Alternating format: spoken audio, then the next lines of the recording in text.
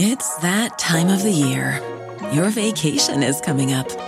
You can already hear the beach waves, feel the warm breeze, relax, and think about work.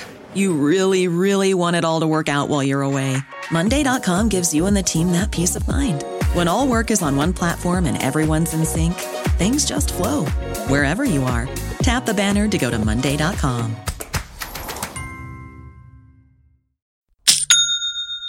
You know that's the sound of another sale on your online Shopify store. But did you know Shopify powers selling in person too? That's right. Shopify is the sound of selling everywhere. Online, in-store, on social media, and beyond.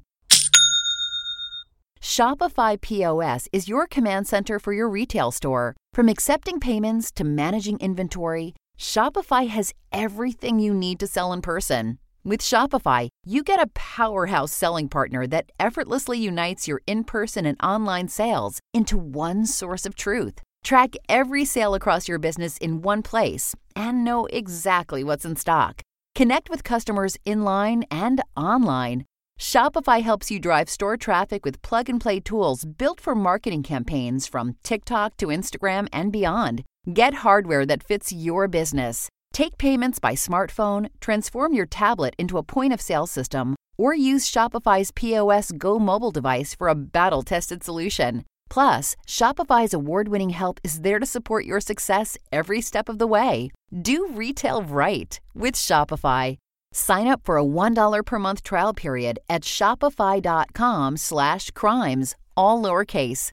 Go to shopify.com/crimes to take your retail business to the next level today. Shopify.com/crimes. Voices for Justice is a podcast that uses adult language and discusses sensitive and potentially triggering topics, including violence, abuse, and murder. This podcast may not be appropriate for younger audiences. All parties are innocent until proven guilty in a court of law. Some names have been changed or omitted per their request or for safety purposes. Listener discretion is advised. My name is Sarah Turney, and this is Voices for Justice.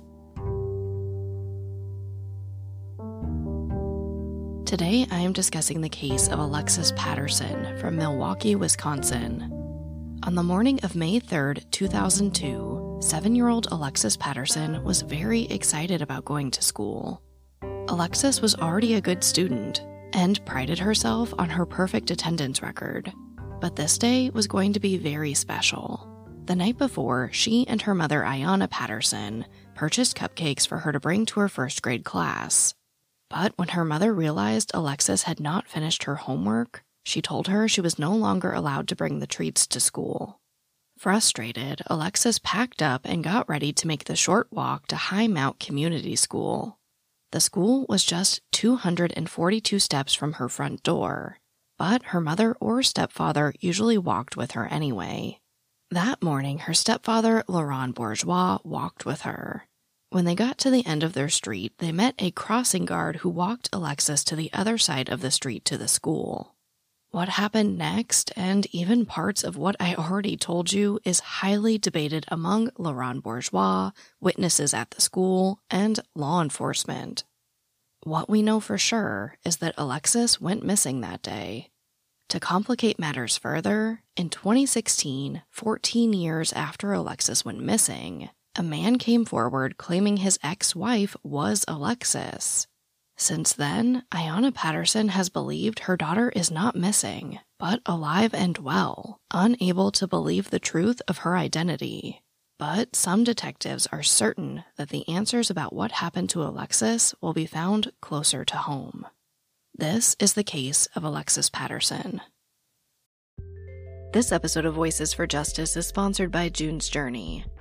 If you're looking for your next mobile game to get lost in, I absolutely recommend June's Journey.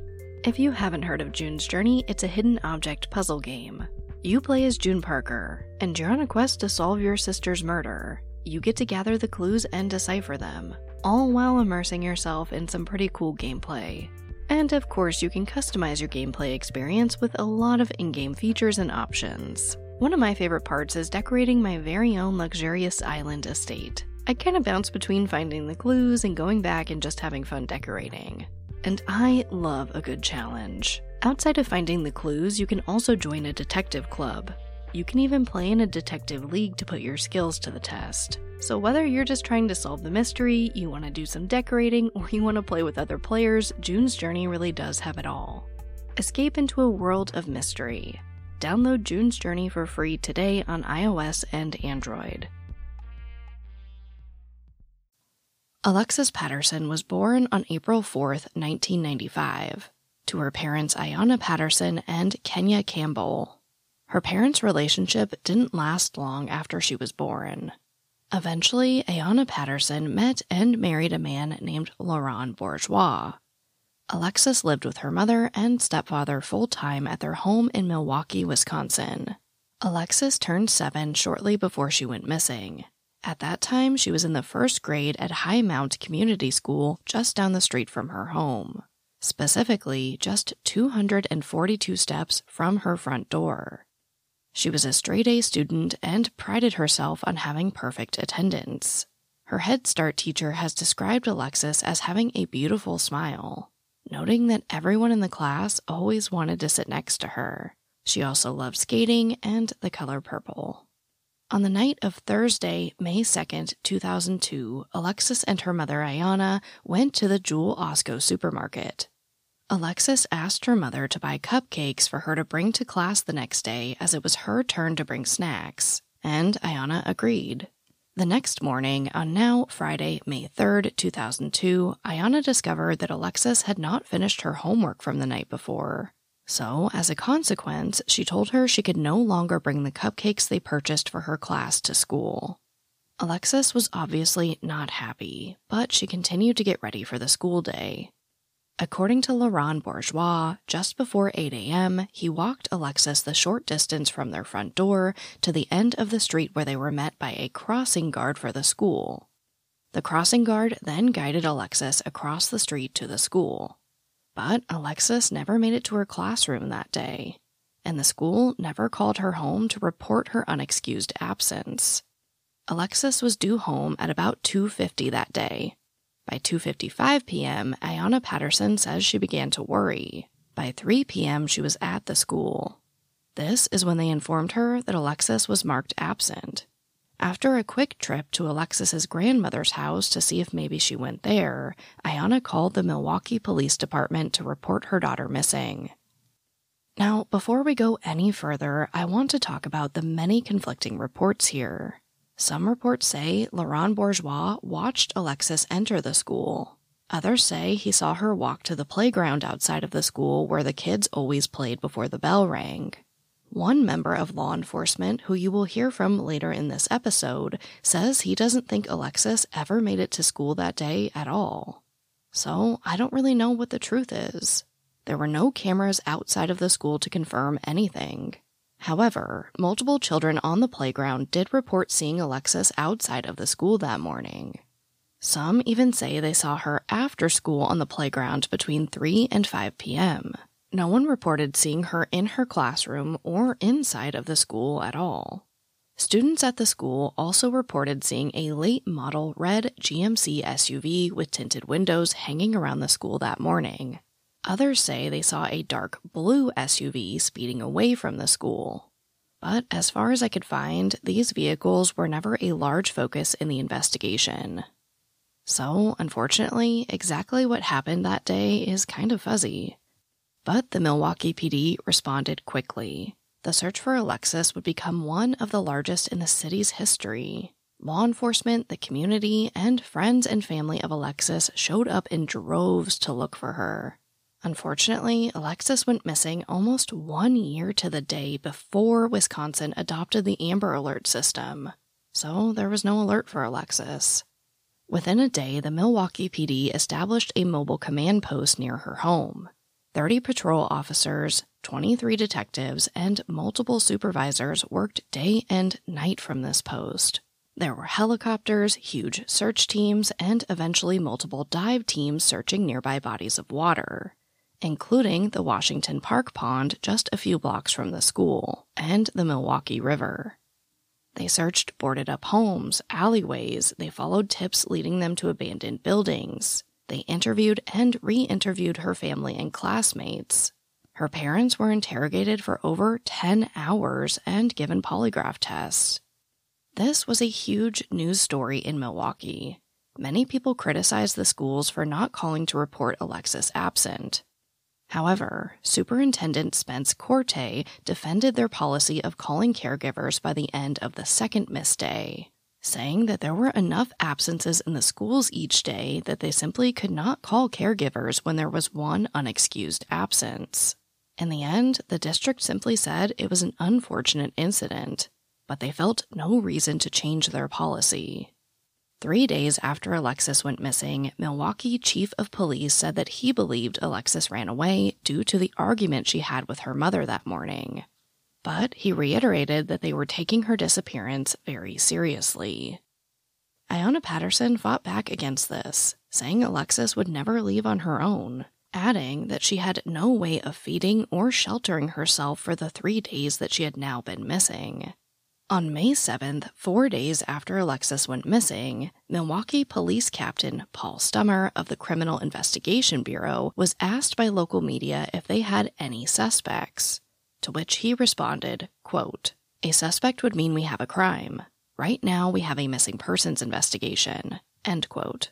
However, less than a week later, by May 13th, Alexis's case was upgraded from a missing person to a criminal investigation by the Milwaukee PD. And it seemed clear that they and the media were focusing on Laurent Bourgeois. 10 days after 7-year-old Alexis Patterson went missing, her case was upgraded from a missing person investigation to a criminal investigation. And the focus was narrowing in on her mother, Ayanna Patterson, and her stepfather, Laurent Bourgeois. Of course, in any missing persons investigation, you have to start with those closest to the missing person and work your way out as you eliminate people.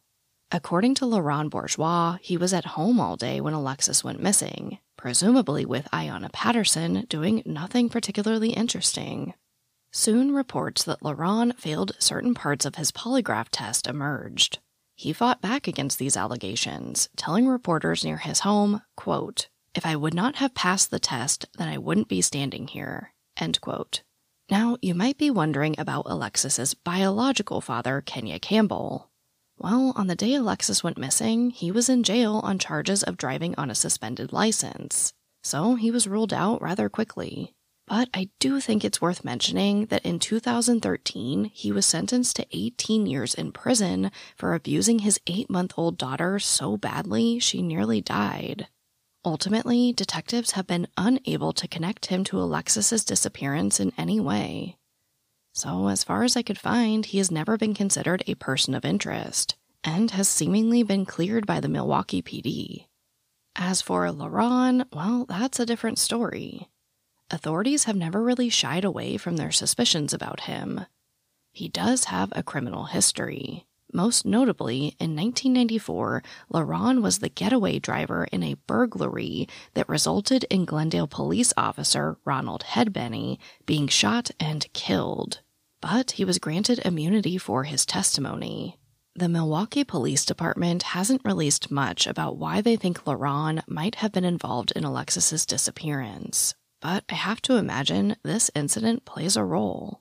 Later in the episode, you will hear directly from a member of law enforcement about why he believes all roads lead to Laurent, and he's not very nice about it. You will also hear from Laurent about what happened and how he feels about these accusations. Despite the focus on Laurent, he and Ayanna still appealed to the media for help. On May 14th, reporter Crocker Stevenson from the Milwaukee Journal-Sentinel visited the family home. Laurent expressed his frustration with the constant media presence at their home, and the allegations that he may have been involved, but stated he continued to speak with the press in order to help Alexis's case. That day, Stevenson sat down with Ayanna and Laurent as they dictated a letter to whomever took Alexis. It reads, quote, "To whom it may concern, to whomever it is that has our child, or to anybody who knows where she is. Please look into your heart and feel how your mother and father would feel if something like this happened to you. We know you have a mother and father who loves you like we love our child. Just think about how she feels not being able to come home to her mother and father where she belongs. We have visions of our daughter being dead, nightmares. We know she wants to be home with her brothers and sisters and her family. We don't care who you are, what problems you may have had that would make you do something like this. We just want our baby home. If you could find it in your heart to drop her off at the nearest safe place, or just let her go out the door, somebody will recognize her. It feels like we have a hole in our hearts. Our lives will not be complete without our baby. Nobody can take care of her like we can. If you have our daughter, just let us know she is safe and alive and happy. God forgives, and we forgive. Give us back our child, please." End quote. Outside of suspicions that Laurent Bourgeois might be involved, there was another notable person of interest the police looked into. A few weeks after Alexis went missing, workers from America's Black Holocaust Museum in Milwaukee discovered a very disturbing note glued to the front door as they went to open the museum that day. It featured Alexis and basically asked why white people should care about her. It also said if black people think white people care, quote, "you are dreadfully mistaken," end quote. I want to note here that Alexis's family also reported receiving anonymous, sexually explicit, and racist phone calls after putting their number on a flyer for Alexis. These calls began as early as the day after she went missing, and they went on for some time.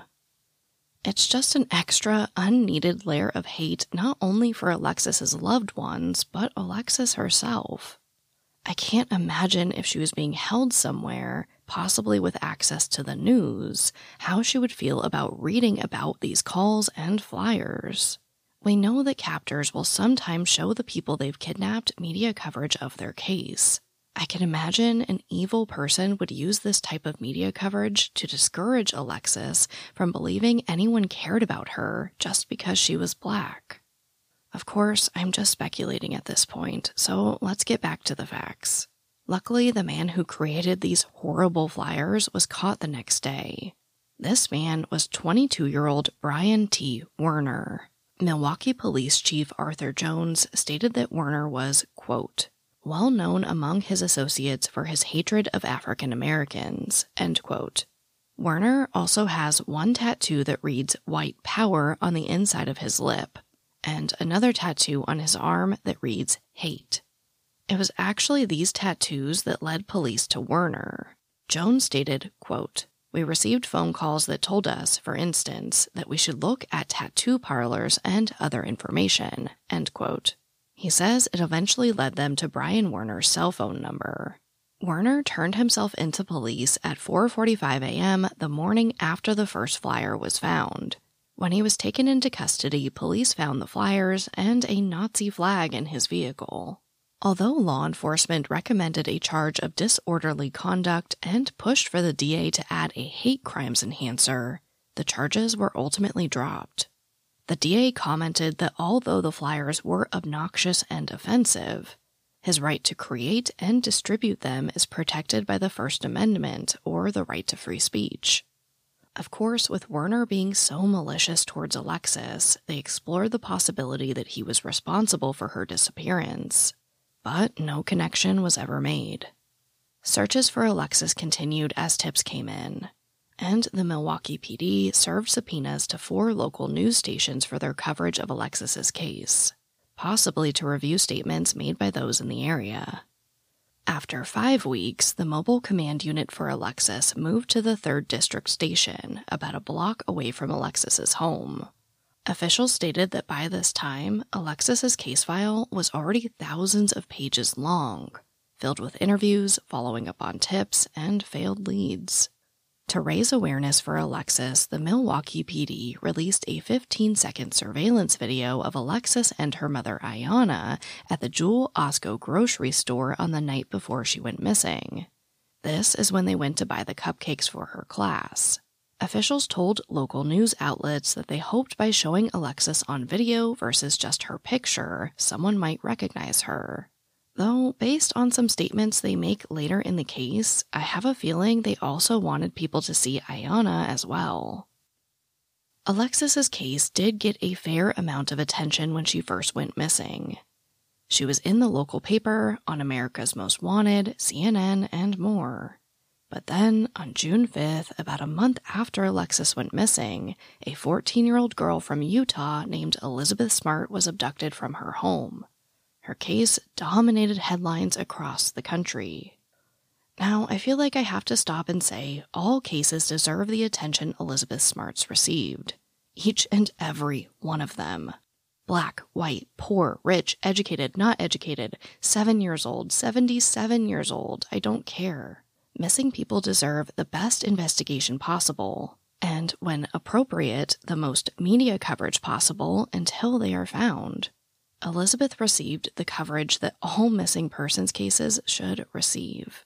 The Milwaukee Journal did a nexus search of all major newspapers about 2 weeks after Elizabeth went missing, so about 6 weeks after Alexis went missing. There were 67 stories about Alexis, and over 400 about Elizabeth. In my research, I found countless articles comparing the cases. Some people say Alexis didn't get the same attention because she was Black and from a lower-income family than Elizabeth Smart. Others say it was the circumstances of Elizabeth's abduction that were just more fascinating to people. Many say it was a combination of a lot of factors. Either way, this was extremely disheartening to Alexis's family. I can't speak for other families, but I know I compare my sister's case to other cases in terms of the media attention it received. I can't help but think about what could have happened if my sister received basically any media attention when she first went missing. It's an impossible and mostly depressing game to play in your mind, but again, I can't help but wonder. And I have to imagine Alexis's loved ones have played the same game in their minds a million times, just like I have. Local news outlets reported that Ayanna went into a deep depression after Alexis was gone. She could barely eat or sleep, and she almost never left the house.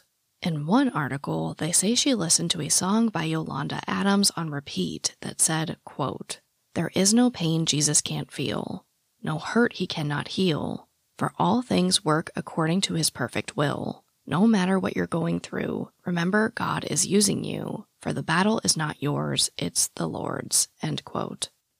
Friends would end up staying with Ayanna to help her care for her infant child born just 6 months before Alexis went missing. By November, Alexis's family moved from the home Alexis once lived in, and they stopped talking to reporters. It was around this same time that they began losing support from some of the community as well. A volunteer group established to help look for Alexis disbanded not long after a rummage sale to raise funds for their efforts only attracted 4 people. Founder Keith Martin told the Milwaukee Journal, quote, "We won't have money to pay our telephone bills next week, but anything else out there the community can support. I guess the attitude out there is, it didn't happen to me, so I'm going to leave it alone. It's just sad," end quote. Now, I need to take a moment to recognize Keith Martin for the absolute rock star and hero that he is. He'd never met Alexis in his life. When he heard about her going missing, he brought together the community to search for her. He worked third shift as a security guard at Master Lock and spent the rest of his time gathering donations, including bicycle locks from his employers for the bike team he put together to look for Alexis. He got t-shirts printed and work gloves from Walmart. He also bought all of the volunteers' flashlights. This man cared so much and went above and beyond to help Alexis. So I just wanted to give him a little shout out and explain how hard this group worked to raise awareness and look for Alexis. I have to imagine running out of funding and disbanding was pretty heartbreaking for them. Alexis's family also lost the support of a private investigator hired to help find her. PI John Robbins Wells donated money to help start that volunteer group and helped Martin oversee a hotline they'd established. But after Alexis's family moved and changed their phone number, they pretty much cut off all communication with Wells. He believes this is because of statements he made to the media about the case. While Wells still continued to help find Alexis, he simply continued to do so without the help of her family, and said he would stop discussing the case with the media to avoid causing any more harm. In April 2003, Lauren Bourgeois was arrested for battery and disorderly conduct for allegedly abusing Ayanna. At this time, she accused him of selling drugs, quote, pimping out several other women, end quote, and made a statement that he wasn't comforting her after Alexis went missing. Eventually, Lauren and Ayanna did get a divorce, and it was finalized in February 2005. By May 2003, just a month after Lauren was arrested for battery and disorderly conduct, detectives told the Milwaukee Journal that despite only receiving about one new lead a month in Alexis's case, they still had 5 detectives assigned to it. However, it was reported that eventually every conversation between Alexis's family and the Milwaukee PD ended in a screaming match. At this point, the leads are drying up and very slow to come in. The police have not announced any persons of interest. There are no major calls to action to look for a certain vehicle or witness. There's basically nothing. And the relationship between detectives and Alexis's family is virtually non-existent. The case would see basically no movement, or at least they weren't telling the public about any movement until 13 years later in 2016. This is when a man calls the Milwaukee Police Department and says, "This might sound crazy, but I believe my ex-wife is Alexis Patterson." 14 years after Alexis Patterson went missing, the investigation into her disappearance appears to be at a standstill. Despite conducting one of the largest searches in Milwaukee history for Alexis, they just couldn't really find anything to tell them what might have happened to her. No one saw her enter a vehicle. None of her clothing was found. And the police and her family were not getting along. It just wasn't a great situation. Then, out of the blue, the Milwaukee Police Department gets a call that changes the case forever. A man named Josh from Ohio calls them and says he believes his ex-wife is Alexis Patterson. The police and Alexis's family are all over this. One independent test is done by Josh and Ayanna, and the police have a local unit in the area gather another DNA sample for their official testing. Although this woman denied being Alexis Patterson, when Ayanna Patterson saw a picture of the woman, she told USA Today, quote, "I know that's my child. I'm not afraid of nothing now that I know my baby's safe, and I know my baby's alive," end quote. The DNA gathered by police in Ohio was shipped via FedEx to the Wisconsin Regional Crime Lab. It would take about 10 days to process. In that time, Josh was so sure that his ex-wife was Alexis Patterson that he took their 6-year-old son all the way to Wisconsin to meet Ayanna Patterson. And he said he just knew that this woman was his child's grandmother. Even Senator Lena Taylor backed Josh and Ayanna, saying that when she saw the photos, she believed the woman was Alexis as well. Josh explained to reporters that not only did his ex-wife look just like Alexis and her age-progressed photo, but both women had the same bump on their left pinky fingers, both had a scar under their right eye, and they had matching birthmarks. Here is Josh talking to TMJ4 News in 2016. I didn't even speak to the mother until there were 3 things that not just what everyone else could have. Anybody can have a scar under their eye, and anybody can have a bump on their hand. But those 2 and a birthmark, and then you put pictures together, the resemblance, I don't know. This was my chance to find out the truth and figure out who my ex-wife and her family really was, that I had to take this chance. I've wanted to know for years. But then the Milwaukee PD announced that their test determined this woman was not Alexis Patterson. In addition to the DNA not being a match, she provided a passport, visa, and court documents to verify her identity as well. She was born in Belize and stressed that if her ex-husband Josh was correct about his suspicions that she was Alexis, she would have only been 14 years old when they got married in 2009. Now, I couldn't find any information about the results of the independent test that was allegedly run by Ayanna and Josh, but I have to imagine the results were the same since I haven't seen Ayanna mention it. Ayanna believes that the results of the test run by the Milwaukee PD are false. She says they used older DNA from her that could have degraded over time, and believes the test may have been tampered with. So she demanded another test to be done, this time by the Milwaukee Police Department in person instead of an outside agency. Now, here's where things really get heated. Ayanna says that after asking for this new test, a detective on the case said that they would happily run another test, that he would travel to Ohio himself to administer it, but under one condition. If the test came back negative, that the woman was not Alexis, Ayanna Patterson had to tell him what she really knew about her daughter's disappearance. So Ayanna says she went to the FBI for help, who had a similar response. They asked her to take another polygraph test in exchange for them retesting the Ohio woman. According to Ayanna, she agrees to take another polygraph test if they will show her the results of her first one. She says they refused, so she refused. Obviously, this whole thing got very nasty very fast. The chief of police told the media he realized it probably wasn't the best way to gain Ayanna's trust. But the damage was done.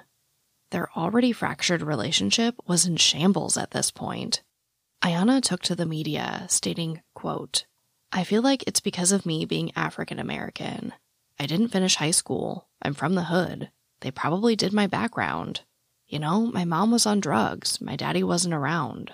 They would have never treated me this way if I was white." End quote. Now, because we're on the subject of the family possibly being involved in Alexis's case, I want to play some interesting audio clips I found in my research. This comes from a radio station in Wisconsin called 620 WTMJ.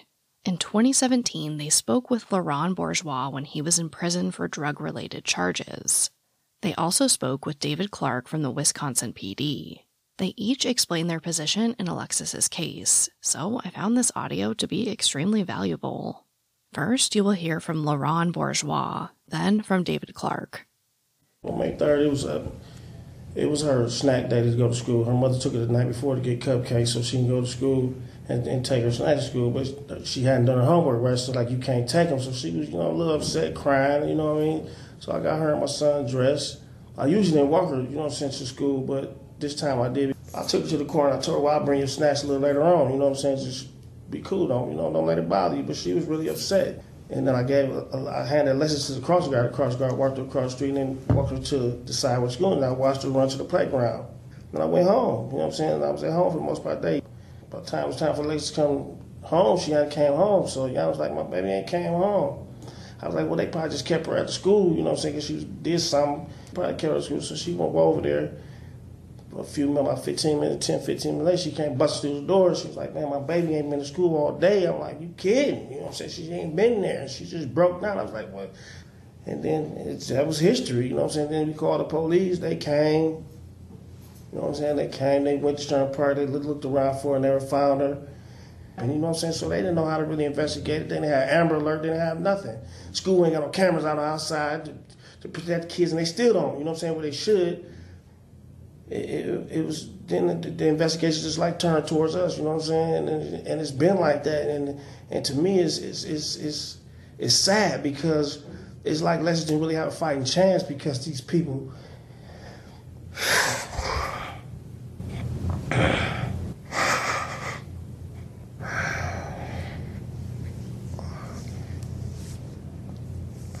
Well, they never got off of that, you know what I'm saying. He said he watched her walk into the school, but the school officials never saw her that day. So to me, that's a red flag, okay? Apparently there was some issue with, was her birthday or something like that, or her birthday was coming, some occasion was coming up, and Usually the tradition was kids bring a treat to school, whatever, and she didn't have a treat to bring to school, and she put up a fuss that morning. I remember some of the details. Something about that she had been disciplined for her behavior, and, those things to me didn't pass the smell test. She was never at school. I don't care what the boyfriend's saying. She was never at school. He said he watched her walk into school. What, does he think, or does anybody think the 7-year-old is sly enough to, I'll walk in the door and then I'll watch him to leave and then I'll leave. Come on, give me a break. Based on what you know, Sheriff, do you believe that Laurent Bourgeois, the boyfriend, may have been involved in what happened to Alexis Patterson? Sure. Can I prove it? No. But look, you're talking to a veteran homicide investigator.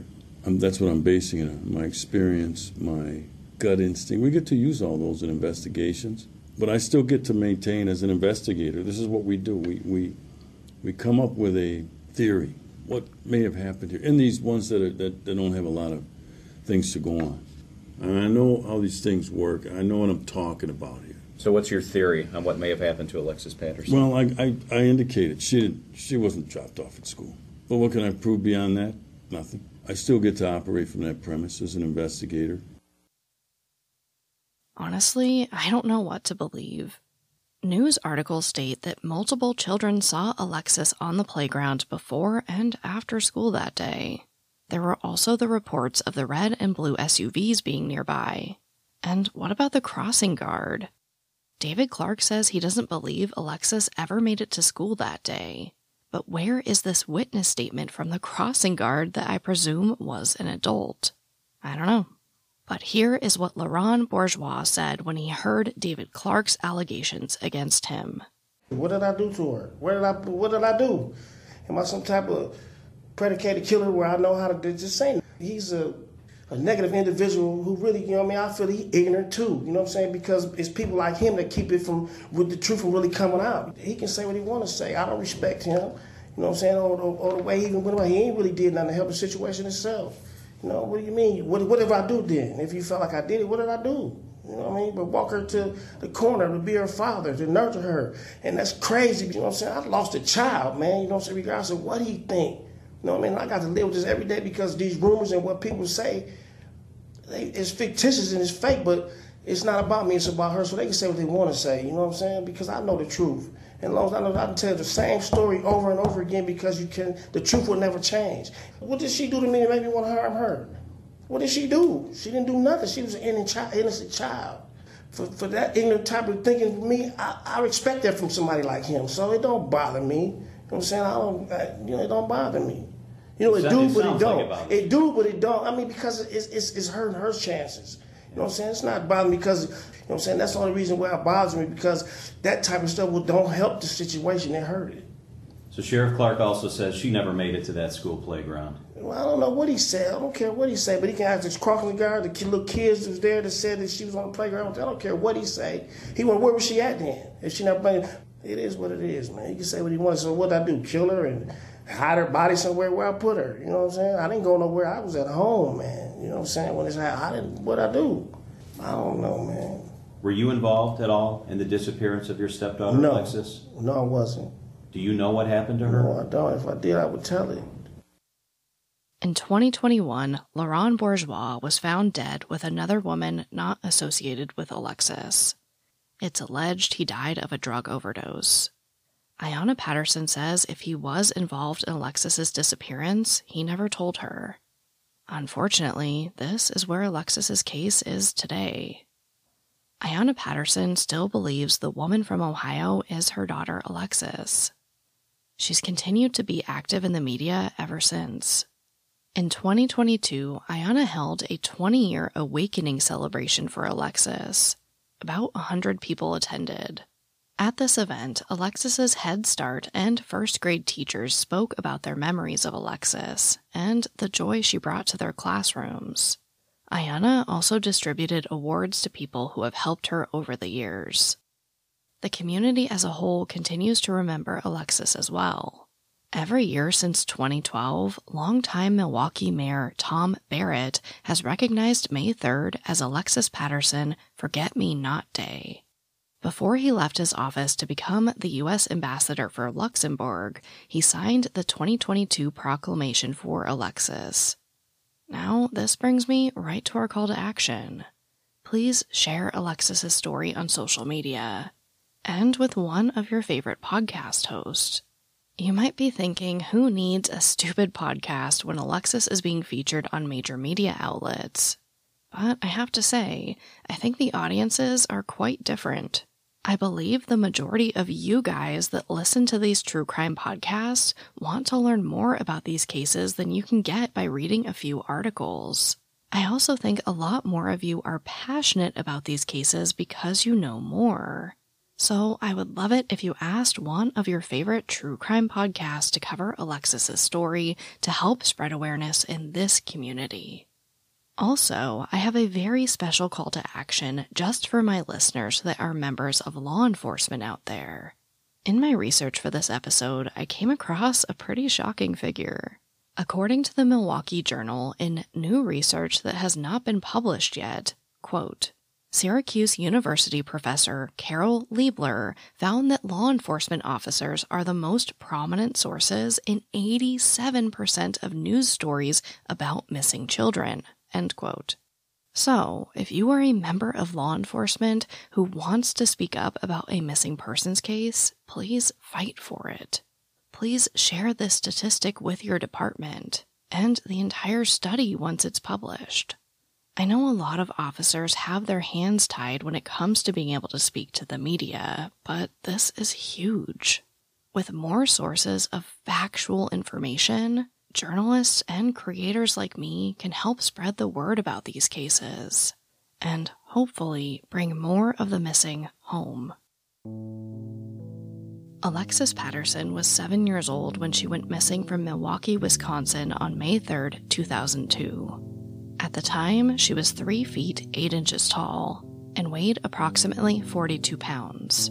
She was last seen wearing a red hooded jacket with a gray stripe on the sleeves, a purple shirt, light-colored blue jeans, and white Nike tennis shoes. She wore her hair in 2 braids pulled back into one ponytail, and was carrying a pink Barbie book bag. She has black hair and brown eyes. She also has a scar under her right eye and a bump on her left pinky finger.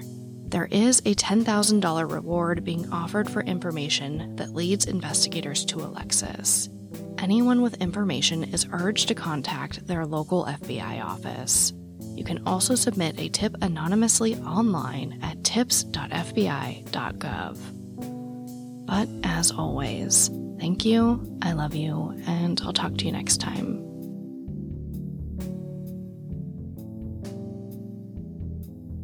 Voices for Justice is hosted and produced by me, Sarah Turney. For more information about the podcast, to suggest a case, to see resources used for this episode, and to find out more about how to help the cases I discuss, visit voicesforjusticepodcast.com. And if you enjoyed this episode, please take a moment to rate and review the show in your podcast player. It really does help more people find the podcast and these cases in need of justice.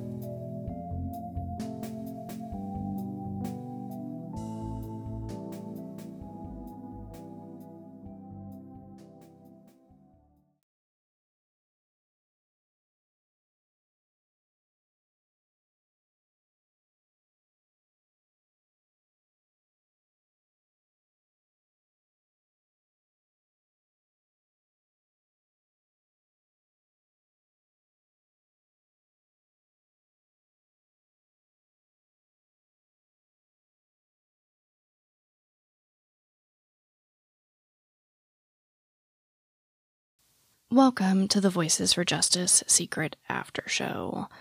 Now, I have to say that I think Alexis's case could have been very different had the Amber Alert system been enacted in Wisconsin at that time. It really broke my heart that just 1 year could have made all the difference in this case. Also, just as a little side note, because we are here in the after show, if you want to learn more about the Amber Alert system, the history, challenges, and impact, I covered it over on my Patreon. I don't cover unsolved cases over there because I just don't think they should live behind a paywall. but I do explore relevant topics over there, such as the Amber Alert system, in hopes that I can learn all I can to better cover these cases, and so that hopefully you guys learn something too so you can better understand these cases. Now, I have to say it or else nobody would know about it. Patreon membership starts at just $5 a month, and it gives you access to absolutely everything over there other than mailed goods, like stickers and a shirt for the higher tier. But you get access to all content for just $5 a month. And right now, 100% of what I make from Patreon is invested back into the show and into these cases. Because of my Patreon, I'm able to do things like buy billboards, audio equipment, or even just help with living expenses in some cases. It also allowed me to do something pretty cool at CrimeCon this year. If you weren't able to come to the event, my table basically had a little section for swag like stickers and pins, but the rest was dedicated to displaying cold case flyers I collected from basically loved ones across the world of the murdered and missing. So thank you to all my patrons for making that happen. Now, I won't sit here and tell you that my Patreon is filled with the most amazing bonus content you'll ever find, because it's just really not. If I think the world needs to know something about an unsolved case or an issue, I don't want that to live behind a paywall. I want it to be accessible to everyone. But with that being said, I do cover educational topics, and you get some cool little extras, like hanging out with me if you're into that, extended interviews that just didn't make the show, and even about an hour of me and Watchman talking about our engagement. Basically, a lot of behind-the-scenes stuff with me. But going back to CrimeCon for just a second, I do want to say thank you to everyone who came to see me there. If you stopped by, you stopped me in the hallway, you just said hello, I want to say thank you so much. Going to events like CrimeCon, one of the biggest reasons is to meet you guys and say thank you for everything that you've done for me and for the show and for the cases. So again, thank you to everyone who saw me there. Now, I do want to give a shout out to a very special nonprofit that's relevant to Alexis's case, but also that I had the chance to meet at CrimeCon. Now, months ago, you guys probably remember this name because I actually am sponsoring one of their events. This is the Black and Missing Foundation, but at CrimeCon, I had the chance to meet Derica and Natalie Wilson. They are the founders of the foundation, and they were actually awarded an award, obviously, at CrimeCon. It was the Crime Fighter of the Year award. I just wanted to give them another shout out if you're ever looking for an organization to support, whether that's volunteering, just following them on social media and sharing cases, or donating. Definitely check out the Black and Missing Foundation. They do amazing work. Like I said, they have advocated for Alexis, and I have to be honest, I was at the Clue Awards ceremony at CrimeCon, and they played this video. I'm like getting chills right now. They played this video featuring their work and their cases, and I am getting emotional now. I cried my eyes out like a baby. So yeah, go check out the Black and Missing Foundation. They are absolutely amazing. But as always, thank you for tolerating me. I almost forgot.